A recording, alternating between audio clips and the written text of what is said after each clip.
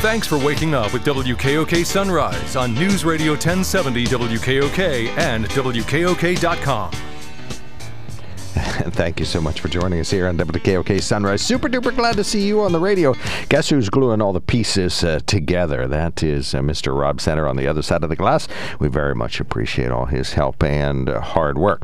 On the newsline with us now, movie Mike McGranaghan is here, professional movie critic, women in cinema advocate, and author.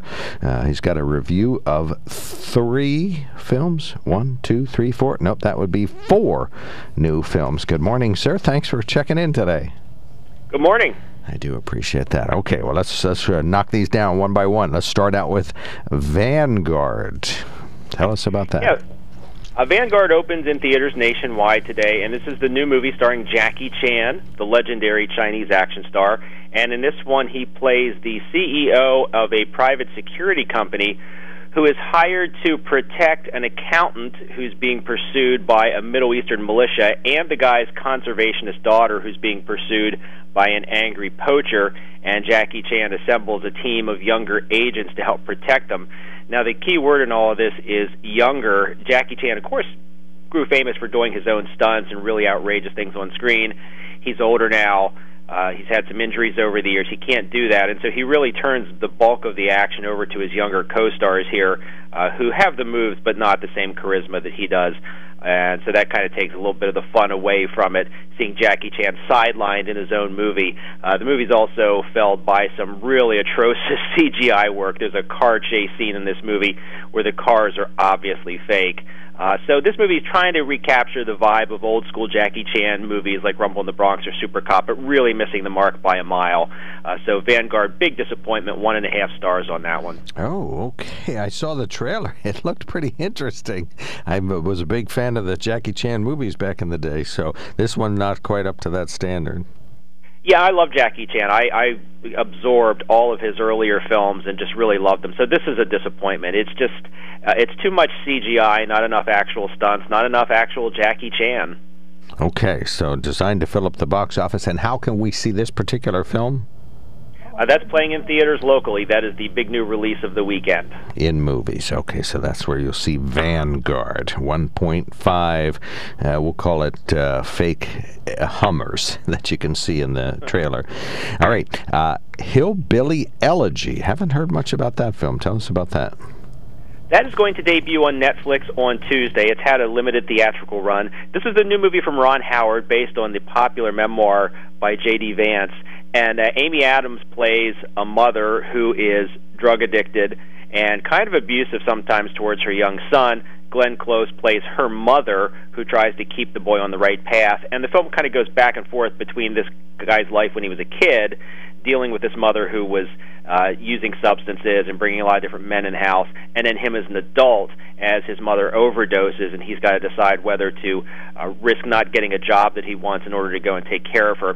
So this is one of those movies that was directed by Ron Howard. I love Ron Howard as a filmmaker, but he was probably the wrong choice to direct this film because it's a nice, safe movie about subjects that are not nice and should never feel safe. This movie just never gets as gritty as it needs to. Even in the darkest scenes, there's this sense of optimism in it that really is out of place. Glenn Close and Amy Adams are good, but Hillbilly Elegy, just not really what it should be. Felt like it maybe would be an Oscar player at first, but aside from maybe from Glenn Close, it's really not. So 2 stars for Hillbilly Elegy. That'll be on Netflix on Tuesday. Well, and I'm just surprised to hear anybody would cast Glenn Close as somebody whose job is it to truly glue a family back together again. She's really good. It's interesting because she has this bizarre look, these oversized glasses and this hairstyle that looks like the character achieved it by sticking her finger in an electrical outlet. And you think that she's overdoing it until they get to the end credits when they show a video of the actual woman, and you realize Glenn Close nailed her. So it's really an amazing performance from her, although you have to realize that she is actually playing somebody who was larger than life for real. In that particular family and for those individuals. Okay. So Hillbilly Elegy 2 electrical sockets, we'll give it that. Belushi is finally out. We certainly have heard a lot about this film over the years. Tell us about that. This is a new documentary that debuts on Showtime this weekend about John Belushi.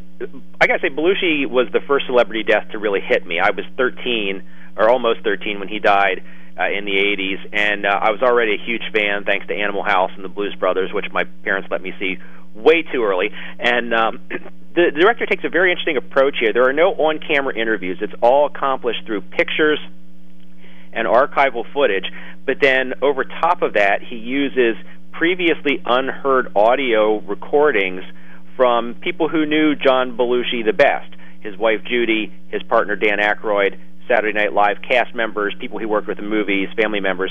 And I thought I knew everything there was to know about John Belushi. I've read books about him, I've seen TV specials about him, and yet this movie also utilizes his letters to his wife and his personal diaries, which are read by Bill Hader, another Saturday Night Live comedian. And that really shows you John Belushi, the man, not the comedy legend, not the Saturday Night Live star, not the Animal House star, but John Belushi, the guy who had a very complicated relationship with fame. On one hand, he loved the spotlight. On the other hand, he realized that being a comedy superstar was going to be his downfall. And this movie is really incredibly enlightening for anybody who likes John Belushi or is interested in him. So that is a 4-star film, Belushi, debuting on the Showtime cable network this weekend. Oh, super. Okay, 4 stars. Well, and the Belushi legacy is growing. You know, I think we probably went through a 10-year period after his death where you didn't hear that much about him. But now, the legacy and the wife and the brother, it seems to be growing. Yeah, he really is living on, and I think new generations of people discover his work all the time, Animal House and the Blues Brothers. So John Belushi left an incredible body of work behind. It was short. You know, there wasn't a lot to it film-wise. There was a lot TV-wise, obviously, from SNL. But, yeah, I think his work will continue to live on in popularity. Okay. Now we get the review of Fatman. Tell us about that. Yeah, this movie has been in limited release in theaters for about a week and a half, and it'll be on demand on Tuesday of next week. And this stars Mel Gibson as Santa Claus. And Santa has kind of an unusual problem, which is that more and more children in the world are being naughty, and so there are not as many gifts to give out. So in order to keep the North Pole alive, he takes a military contract to manufacture parts for military planes. Kind of against his will, and the elves aren't entirely happy about it. But that's actually the least of his problems. There was a very angry kid, rich kid, who got coal last year, and he's hired an assassin, played by Walton Goggins, to go and kill Santa Claus. So this movie is like 6 different kinds of crazy. There's all this bizarre stuff going on. And I have to admit, I kind of liked it, and I largely liked it for Walton Goggins, an always reliable actor who is so funny playing this malicious, evil guy, and he just really gives the movie a kick. So Fatman, a little disjointed in balancing its 2 storylines, but worth seeing for Walton Goggins, who is hysterical. So 3 stars for that one. And where do I see Fatman? That will be available on demand starting Tuesday next week, right in time for the holidays. And this is rated R. This is not a holiday movie that you want to watch with your kids. This is not a feel-good holiday movie. This is dark and violent and nasty at times. Okay. So be prepared. But if you like that kind of thing, it's kind of crazy, funny in an interesting way. One funny line in the trailer is, you're not the first person to try to get Santa Claus. Or I think the first person to try to kill Santa Claus. So, okay, well, yeah, unfortunately, nobody will ever be able to kill Santa Claus, so that works out. Okay, so that is Fatman, 3 stars, video on demand. Belushi is out and about, and that is 4 stars, and that's on Showtime. Hillbilly Elegy, where is that to be seen? On Netflix starting Tuesday. Okay. Entertainment news. What is cooking in the world these days, entertainment-wise? Well, we always talk about what's new with the movies, and since we're talking about streaming too, there's been a lot of talk about what would happen to Wonder Woman 1984. Of course, it was supposed to come out this summer, and it got bumped because of the coronavirus. It was going to come out in October. It got bumped from there. It was going to come out at Christmas time. Well, the new development is that Wonder Woman 1984 will be debuting in theaters on Christmas Day as planned, but if you don't feel safe enough going to theaters yet, it will debut the same day on HBO Max. So you'll be able to see this movie either in the theater or at home on streaming if you are an HBO Max subscriber. What do you think about that? Tell me about the dynamics at play here.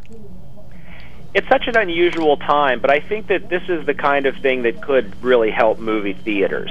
Because if they had just sent it to HBO Max, that would be crushing for the nation's cinemas, which are really in dire need of a big A-list movie to play. At the same time, what we saw from Tenet is if you release a big A-list movie, there's just absolutely zero opportunity that it's going to make $200 or $300 million right now, as these films need to do to be profitable. So by doing this, they can drive subscribers to HBO Max, which is owned by Warner Brothers, which is putting out Wonder Woman, so the money's all staying in the family, but they can also put it in theaters, and people who want to go see it on the big screen can go, and that'll be some high-profile product for theaters to show. So I think this is the right choice for this particular moment in time. All right, well, and it's going to be high demand, so you wouldn't be surprised if this really has a big draw at theaters. It would make perfect sense.